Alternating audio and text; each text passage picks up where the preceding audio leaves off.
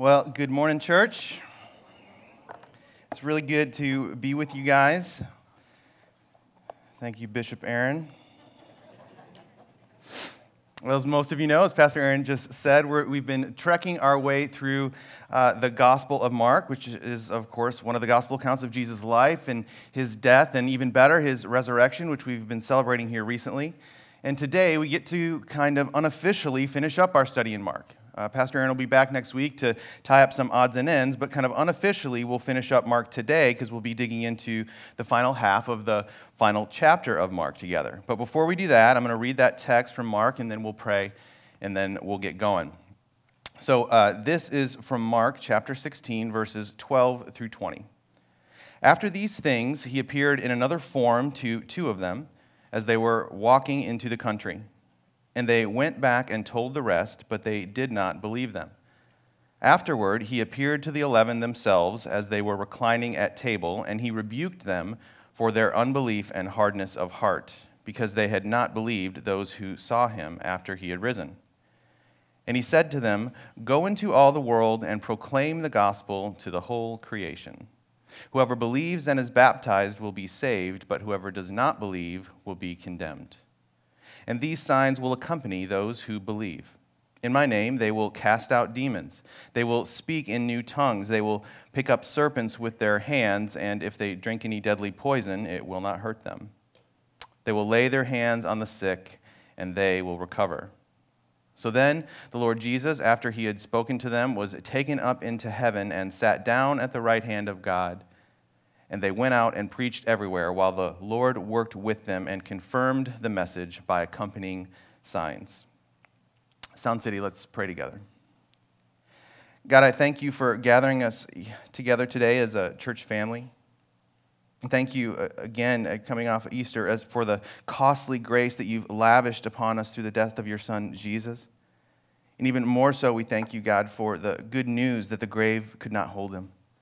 And that because of his resurrection, we have this sure hope of eternity with you. Protect me and lead me as I share your truth here today. And help these friends to hear more of you and less of me in the message. Teach us now, God, myself included, exactly what you want us to learn from the end of Mark's gospel where we're studying today. And change us with your truth today, we pray. And we pray all these things through your Son and by your Holy Spirit. Amen. Well, as you'd rightly expect, we'll be spending some time today talking about what God wants to teach us from this bit of Mark, which again is the very end of Mark, the final half of the final chapter of Mark. But with this particular bit, as Pastor Aaron mentioned, we are going to have to unpack God's Word a little differently than we usually do. Because as some of you probably know, this particular passage, and again, as Pastor Aaron said, it's really kind of mired in controversy. It's considered by textual scholars to be one of the most problematic sections in all of Scripture. Thank you again, Pastor Aaron. And so what that means for us, though, is that we just need to do a little bit of spade work before we get any further into the actual verses. And we need to do that in an area of biblical study called text criticism, which simply put is really just this process that uses various methods to study the biblical manuscripts that Bible translators use to form our modern translations of Scripture, like the ESV that many of you are holding, or the NASB, or other modern translations. Now, that can be scary stuff for some. But for certain strange people, like me, who geek out a little bit on the thought of ancient manuscripts and archaeological digs and other Raiders of the Lost Ark type stuff, this is a little bit exciting. As the elders and I were talking about today's sermon earlier in the week, Pastor Aaron asked me, as I was telling him kind of where we're going to be going with it, he asked me if I wanted to put a little piece of tape in between my glasses. And so I'm pretty sure, you guys can correct me if you think it's otherwise, but I think he was probably trying to call me a little bit of a nerd. And so, of course, I very lovingly responded to him, and I said, well, at least I don't have a separate room in my house for Batman memorabilia. He'll deny it, but it's real. Anyways, the point is that for some of us, this stuff is really interesting. And for others of us, it can be a little disconcerting, a little scary. But it doesn't need to be scary. And we'll show you why as we unpack all this together. Let me start by sharing a statement with you from the draft version of the Sound City Bible Church Statement of Faith. And this is our statement on inerrancy and the authority of Scripture. And this is what it says. The Bible is God's word, every word of it completely trustworthy and true. The Scriptures, both Old and New Testaments, are the inspired word of God and without error in the original writings or autographs, and are the complete revelation of his will for the salvation of mankind and as the final authority for all Christian faith and life. Now, what I want us to focus on here is those words, original writings, or what sometimes is called the original autographs. What do we mean when we say autographs? Well, to answer that, we need to back up a little further and talk about just the nature of our modern Bible a little bit, how we got it in the form that we have it today. Simply put, the original autographs, what we mean when we say that is the original sheets of papyrus that the biblical authors themselves used to pen the original letters and writings that would eventually be brought together into a collection that we would call the canon of Scripture or the Holy Bible. For some of us, this begs the question, what is papyrus? And what papyrus is it's a paper of sorts. Yeah, you've got an example of it up there on the screen. And what they would do to make this early form of paper is they would take the papyrus plant and they would take the stems and they would cut it into strips and then they would press it flat and then they would weave it together a bit. And once it dried, then it was used for paper. You can see how it's kind of woven together and how it's pressed flat like that. Long sections of this papyrus paper, then, are what was used by the original human authors to write down the very words of God. Then these would be rolled into scrolls and used in churches for reading the Scriptures to the congregations of the early church. Now, here's a close-up, the next slide, of an actual papyrus fragment with actual Greek text. So this is an early manuscript. This one has parts of the book of Romans on it and parts of the book of 1 Corinthians as well. So this is a Pauline fragment. You can still see the papyrus, the weaving together, and again, just how it was pressed flat, just like the piece we saw without writing on it. Now, we'll talk more about manuscripts like this as we move forward and what the significance of that is. But part of the issue and question for us as we look at these verses in Mark 16, verses 12 through 20, or really 9 through 20, is wrapped up in this question of how it is that we got from the original autograph of the book of Mark, from those original papyrus scrolls handwritten by John Mark, to the translated copy of Mark's gospel that we have in our present-day ESV or other modern translation. And so we've got two questions really to dig into. First, how did we get from here to there? How do we get from the original autographs to what we have today? And then second, what does that have to do with Mark 16, 12 through 20, and how we should deal with that and apply it to our lives? So first, how do we get from the original penned manuscript of Mark to what we have in our Bibles today? Well, the story for how we've gotten most of our New Testament books is somewhat similar. In the years following the resurrection, which our best understanding of that date would be AD 30, the apostles, the original disciples of Jesus, and then those in service to them as well, they would go around to the churches preaching and teaching, and eventually appointing elders in those churches to do the same thing, to preach and teach the truth about Jesus and to plant new churches. Then over and over again, over the couple decades that followed Jesus' ascension, sometimes a question would arise or a matter would come up related to a particular teaching of Jesus that would create the need to write down those teachings, which up to that point had really just been more or less oral tradition. Also, as the years went on, many who had been eyewitnesses to the events of Jesus' life, including the original disciples themselves, they started to die, which also greatly then encouraged this emphasis that was placed on getting the eyewitness accounts of Jesus written down so that they could be passed down with the same level of accuracy as they had been. Another common cause for writing down the oral traditions concerning Jesus in the early church was when a religious teacher would come through town and would introduce a heresy of some kind, a false teaching contrary to what Jesus had taught, and that would lead to a writing down of the actual truth so that we could have the actual truth about that event or that doctrine that was being called in question by the false teacher. The papyrus letters and documents then would be copied and they'd be shared throughout the churches of the known world so that these heresies could be successfully refuted and the truth about Jesus kept pure for the future generations.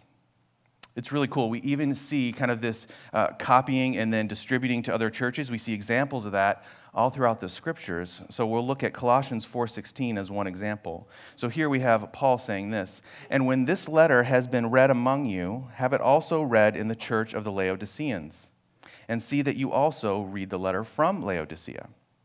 So here we've got the letter of Colossians being read in a local church, and the writer of that letter, the Apostle Paul, telling the church, hey, when you're done with that letter, I want you to give it to the church in Laodicea and then get from them the letter that I sent to them, which, by the way, we think was probably the letter of Ephesians.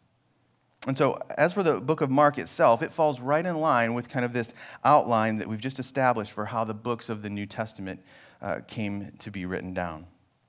This is really cool. For the book of Mark itself, our best understanding of how it came to be written down comes to us from Eusebius of Caesarea, who wrote a church history book way back in the 4th century. So we're talking like mid-300s here. And this is what he said in his church history text about the writing down of the first writing of the book of Mark, the original autographs. I think it'll be on your screens.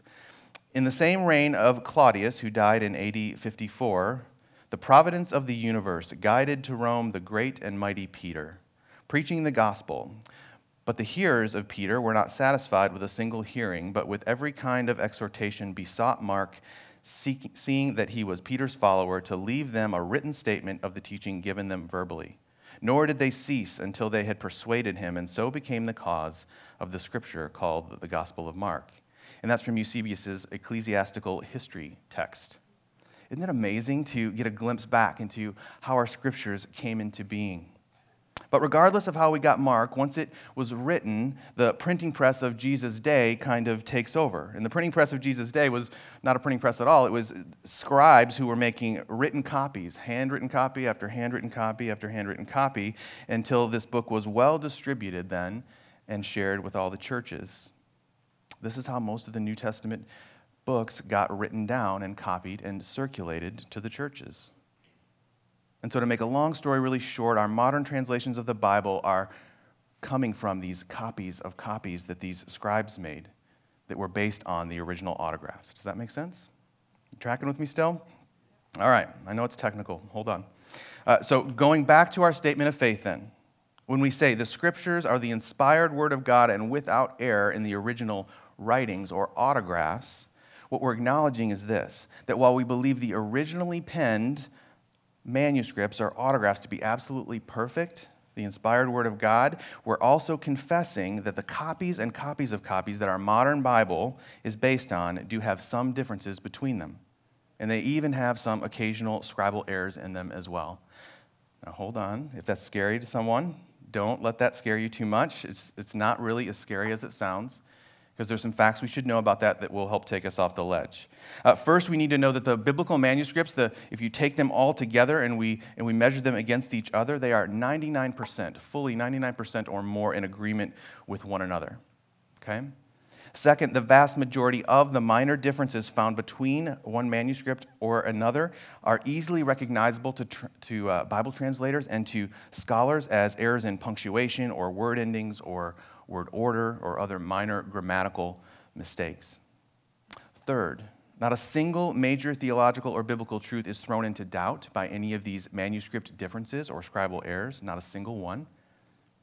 And fourth, the manuscript evidence that modern translation teams have at their disposal today to help them work through these differences and small errors is simply overwhelming, but in a good way. The truth is that we've got over 25,000 New Testament manuscripts and fragments of manuscripts with which to go about the work of creating a modern translation of the Bible. Over 25,000. Some of the earliest manuscripts are dating back to around the year 100. One of them 117 AD, one of the very earliest ones, which was within a generation, a single human lifespan of when those originally penned manuscripts would have been written. And the number and the quality of the manuscripts that we have is growing year by year as archaeologists find more and more of them. There's even a recent manuscript, as I was researching for today, that I found that the results aren't all in yet, and so they've not published it. There's some legal matters about who owns what, and so they're pretty tight-lipped about all the details. But what has leaked out so far is it's a fragment of Mark that they found, and they think it's probably from before 90 AD. So we think Mark wrote sometime in the 40s. This is probably in the 80s, this fragment that they think that we've found. I mean, this is just within a stone's throw of when that original autograph would have been penned. What's it all mean? Well, it means that with the tens of thousands of manuscripts that we have now, and the early age of so many of those documents, we can be very, very, very, very, very sure that the Bible that we have today is faithful to the original autographs. One scholar, speaking even before some of the more recent discoveries have been found, said it this way: "The vast array of manuscripts has enabled textual scholars to accurately reconstruct the original text with more than 99% accuracy." 99.9% accuracy. Isn't it amazing the way God has preserved his word for us over such a long period of time? So that's a little of the story of how we got our New Testament books and how much confidence we should have in the Bible that we have in front of us today. But what's it all got to do with Mark 16, 12 through 20? Well, I think with all that as a backdrop, we're finally in a place now where we can begin to address that question. So when you look at your Bible, if it's an ESV or almost any major modern translation other than the King James or the New King James, which is a whole other conversation, you can ask me later. But most of what you'll see when you look in a modern translation at Mark 16, 9 through 20, is some kind of indicator or mechanism that tells us that this long ending of Mark is actually disputed. And what this means to us is that many scholars seriously doubt whether this ending of Mark was actually part of the original autograph of Mark penned by his hand personally in the 40s AD. And so up here on the screens, you'll see what's in the ESV as this indicator to let us know, and it says, some of the earliest manuscripts do not include chapter 16, verses 9 through 20. And then it puts verses 9 through 20 in big double brackets to make sure that we know something's different about these verses. And then it gives us a footnote that explains in more detail as well. I'll read that footnote for us too. The footnote says this: some manuscripts end the book with Mark 16:8. Others include verses 9 through 20 immediately after verse 8. At least one manuscript inserts additional material after verse 14, and some manuscripts include after verse 8 the following language: but they reported briefly to Peter and those with them all that they had been told. And after this, Jesus himself sent out by means of them from east to west the sacred and imperishable proclamation of eternal salvation. These manuscripts, where that's included, then continue with verses 9 through 20. So the footnote gives us all sorts of information about the potential problems with our text here at the end of Mark, and shows us that there were actually many, many, many different ways that the manuscript evidence show the ending of Mark in the copies of the manuscripts. And again, these are the copies that help modern scholars put together our modern translations. And then it shares with us, the footnote, a common manuscript variation, which is sometimes called the shorter ending of Mark. And if you read that up next to verse 8, it's really, really attractive to us for lots of reasons, because verse 8 can seem like a rather abrupt ending to the book of Mark, and this shorter ending would really just clean that up nicely for us if it was part of the original. And then at the end of the footnote, we see it continues by saying that some of the manuscripts that include the shorter ending, sometimes but not always, also include the longer ending. Again, what's it all got to do with how we deal with Mark 16? Well, we could quite literally, based on all the research I was doing this week, we could stay here probably pretty much literally around the clock for days without exhausting all the research that's been done on this text and on the various ways to look at the textual problems. But instead of doing that, I thought you might not want to stay here that long, so I thought we'd summarize our options as best we could based on that research and walk through those options together. So option one, for how we handle all this. First, we could choose to accept the addition of the shorter ending of Mark as being genuine scripture. This is the ending we read in the footnote, and in favor of this option would be that a great many of the later manuscripts, so not the oldest ones, but the later manuscripts that we've found, they include the addition of the shorter ending of Mark. So we've got a lot of manuscript evidence that shows that this was there. However, while it seems like a nice clean ending to Mark, there's lots of good reasons that most of the manuscript scholars believe this ending was not actually written by Mark himself. And if that's true, then we should not understand this to be the original ending of Mark, and we should not understand it to be the inspired word of God. So why would someone add this on? The most likely explanation of the shorter ending being added to the manuscripts, the later manuscripts, is that a scribe was just trying to be dutiful, and he added these verses to try and smooth out what, again, seemed like a really rather abrupt ending to the Gospel of Mark. And he probably would do this based on other stories of the Gospels that he was aware of that were circulating in the churches. So that's option one. It doesn't appear that that's going to be a good option for us. Let's see what else we've got. Option two is accepting the addition of the longer ending of Mark as genuine scripture. So as with the shorter ending, there's lots and lots of manuscripts that include verses 9 through 20, the longer ending of Mark in them, sometimes including the shorter ending as well, sometimes not. However, just like with the shorter ending, for lots of good scholarly reasons, there's very few of these scholars that believe that 9 through 20 were written at Mark's hand, and so again, we should not understand this to be the original ending of Mark and should not understand it to be the inspired word of God. Just as with the addition of the shorter ending, as far as why this would have been added to the manuscripts, similar reasoning. A scribe trying to do something good, trying to add on what he thought may have been the ending or might be a more suitable ending, would have added this based on other gospel accounts that he was familiar with. So, if neither the short ending nor the longer ending found in the manuscripts evidence are to be considered the true word of God, then what does that leave us with? It leaves us with option 3, which is accepting only up through verse 8 of chapter 16 as being the inspired words of Mark's original autograph. Now, strongly in favor of this option is the fact that the earliest manuscripts we have, which are often going to be the most trustworthy and best resources we have, they end the book of Mark at verse 8. But there are conflicting scholarly opinions as to why they end at verse 8, and those are worth mentioning for a second. Some scholars look at the grammatical structure of verse 8, and they look at other clues in the text, and they believe that there must have been some additional verses that originally followed that in the original autograph. And the conclusion these scholars are left with then, since we don't have that today, is that the original verses, the original ending of Mark must have been lost. However, there's just as many modern scholars and even some of the early church fathers that look at verse 8 and what they see there is a perfect ending to the Gospel of Mark.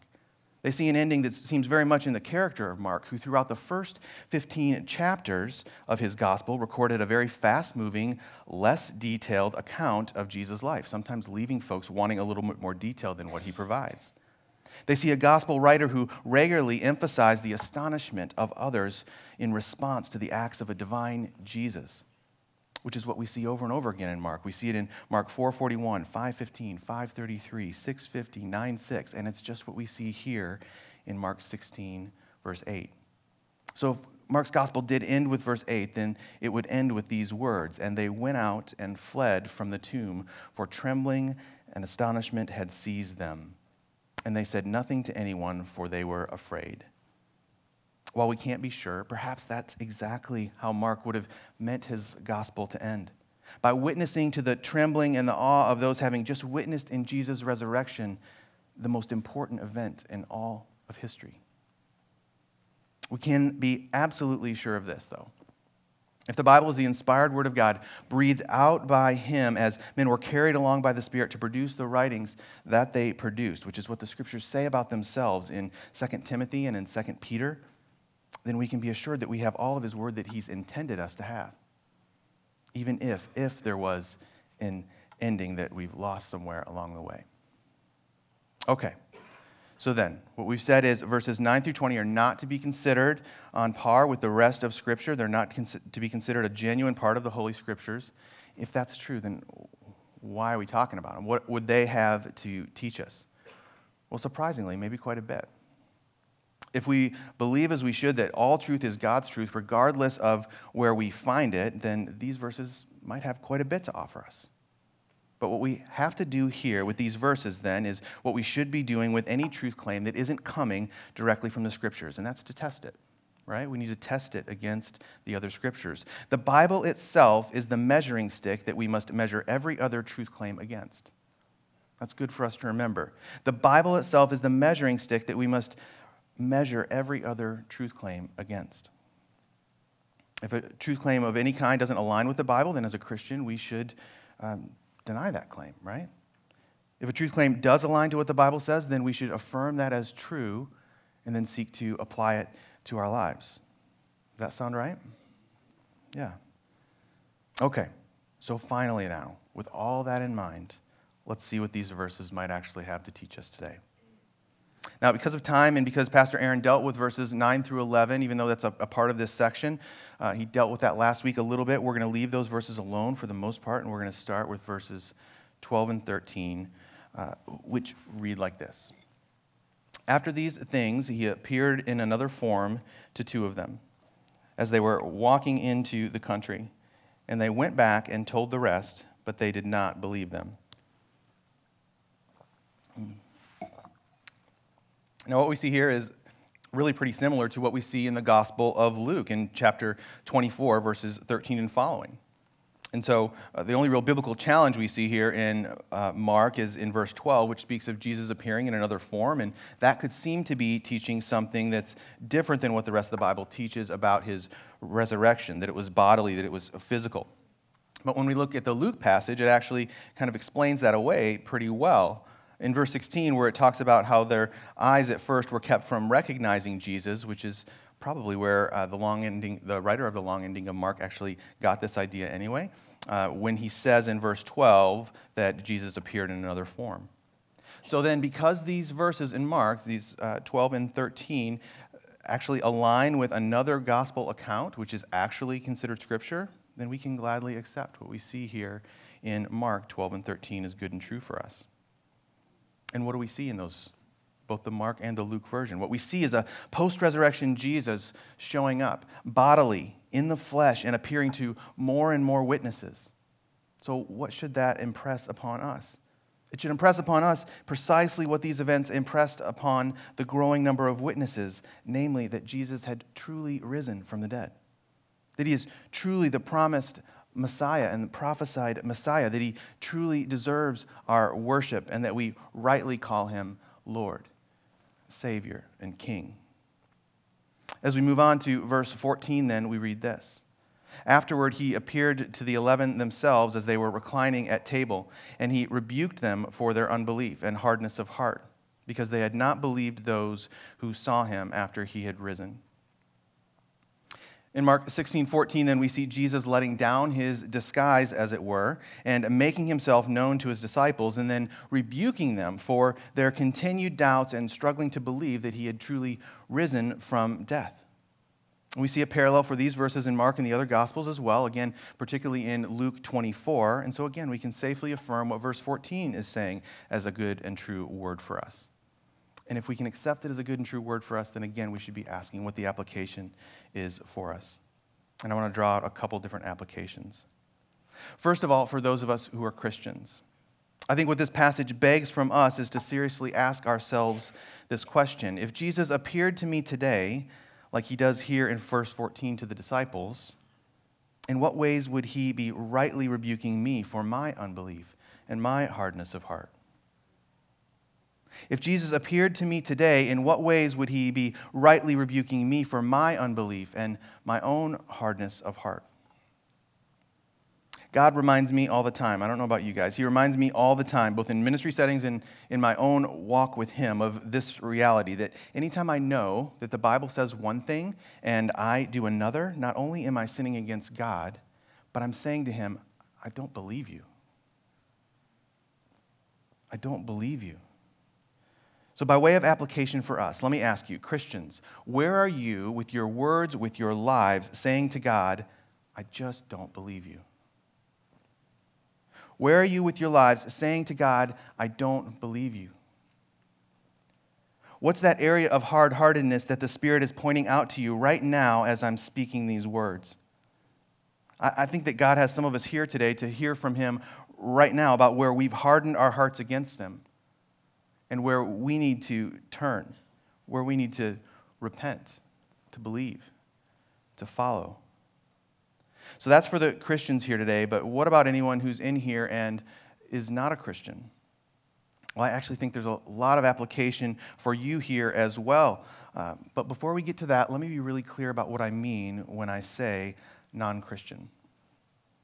When I say non-Christian, I'm talking about at least two groups of people here. I'm talking about those who are very clear about where they stand with Jesus. They'd say, yep, not one of you. Don't believe in this Jesus at all. That's the first group. But there's another group of non-Christians who maybe they would say, yeah, I believe Jesus existed. They might even say, yeah, I believe the resurrection happened. But who have never said, Jesus, you died in my place for my sins, and I trust you as my Savior. Who have never said, Jesus, I repent, and I want to give you the rest of my life to learn how to submit to you as Lord. Do you see the difference? The Bible says in the book of James that even the demons believe the facts about who Jesus is and what Jesus did. And simply believing these things are real or true, mental assent to these ideas, does not make you a Christian any more than it makes the demons Christians. Do you know that? So this second category of non-Christians that I'm talking about, this was very much the story of my wife. Stephanie would tell you that all her young life she thought she was a Christian. She'd grown up going to Christian schools. She'd read all the Bible stories, knew all the Bible stories, still knows a lot of the Old Testament stories far better than me. She knew all the Sunday school songs, and she'd have told you that Jesus is real and that the Bible was true. She'd also tell you now that at that time back then, she's very sure that she did not have a relationship with Jesus and that nothing in her life had changed because of her intellectual assent to the facts about Jesus. She'd tell you a story about getting drugged to church one Sunday by some guy when she was 24 years old, and how the pastor asked the congregation to bow their heads and asked if anyone in the room wanted to acknowledge themselves as a sinner and give their lives to Jesus. And if so, he told them that they were to silently confess that in prayer to God right then. Steph would tell you that with the smallest bit of faith, she thought to herself, I've never really confessed those things before. And so she prayed that silently to God in that moment. She'd tell you that when she left church that day, she left changed forever. She'd tell you that all her life she'd thought she'd been a Christian, but that up to that point she had only had the faith of demons. She'd tell you that understanding the difference between intellectual assent to facts and faith in Jesus as Lord and Savior was a matter of life and death for her. And it is for us too. It is for each of us too. So now that we know who we're talking about when we say non-Christian, let's go back to verse 14. And let's see what God might have for those of us in the room who are not Christians. What would he have for you to see in this verse? In reality, I think the application question for you is almost the same as the one that we posed a minute ago for the Christ followers in the room. And it's this: non-Christians, what has your own hardness of heart led you to believe about Jesus? What's your own hardness of heart led you to believe about Jesus? And more importantly, what are you prepared to do about it? Do you really find it hard to believe that you're a sinner and that your sin has separated you from God? Or is that just your hard-heartedness? Do you really find it hard to believe that you need a Savior and that the one that created you and the whole universe might not have a better plan for your life than you do? Or is that just your own hard-heartedness? What's God telling you to do?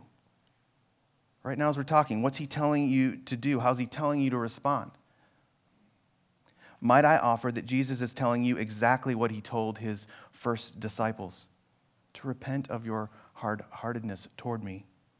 Believe that I died in your place and for your sins, and that I rose from the dead so that you could have life with me forever, starting now.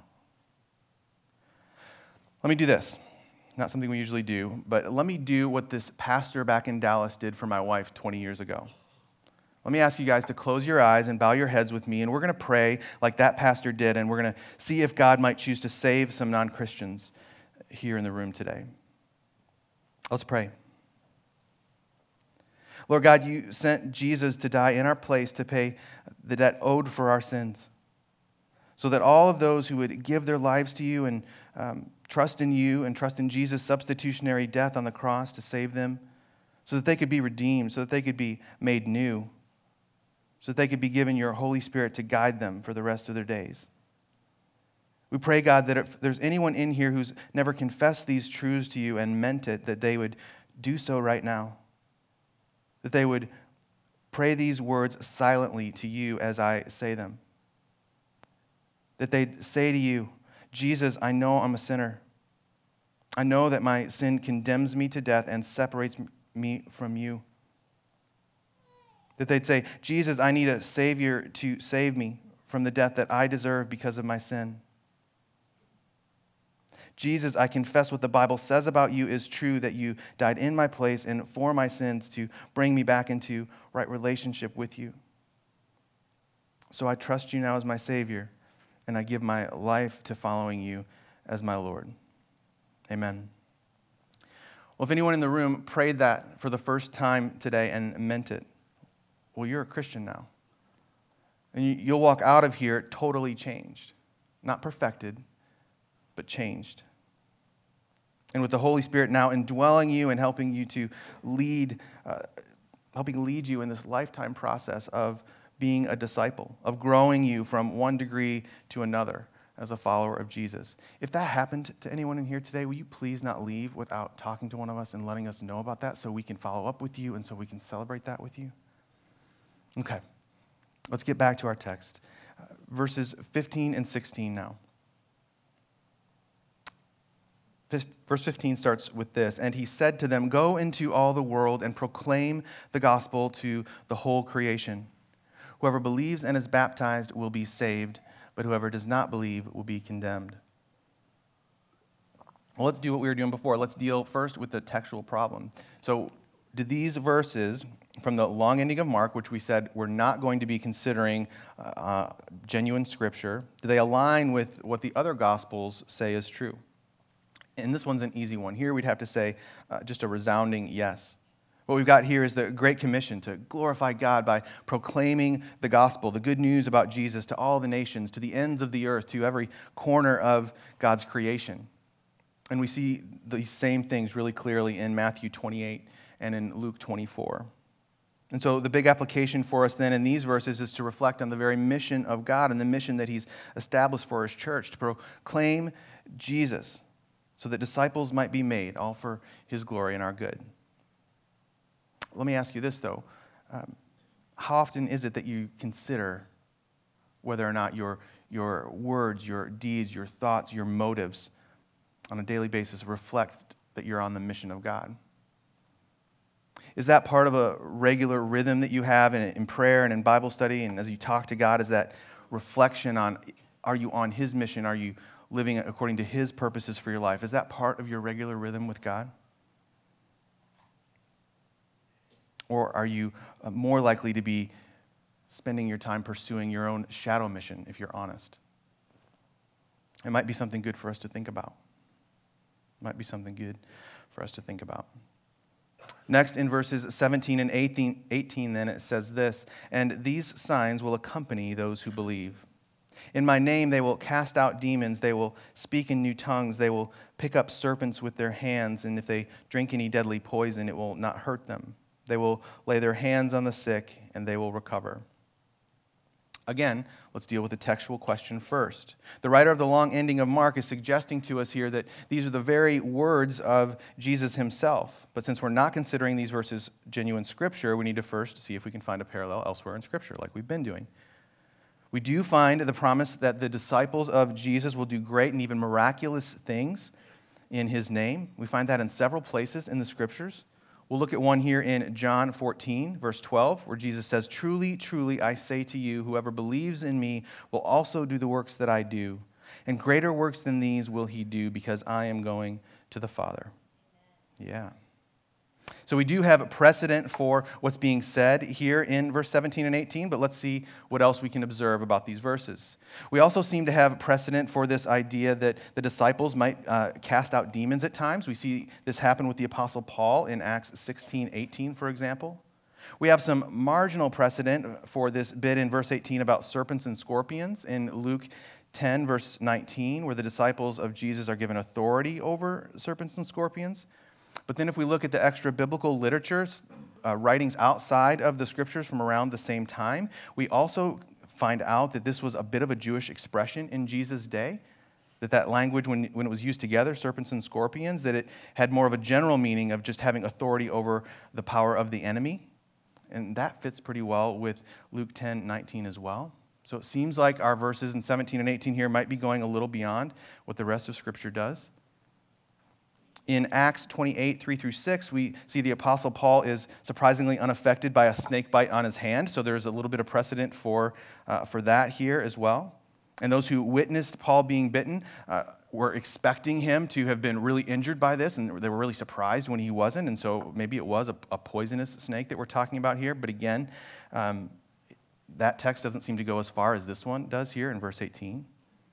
As far as this drinking poison piece, we don't really have good biblical precedent for this anywhere in the Scriptures, but there are some extra biblical writings about this that suggest that there were stories of Jesus' disciples doing such things, but just not from Scripture.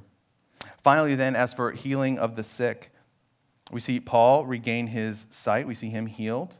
And then somewhat relatedly, we see the elders of the churches called to anoint the sick with oil in the name of the Lord.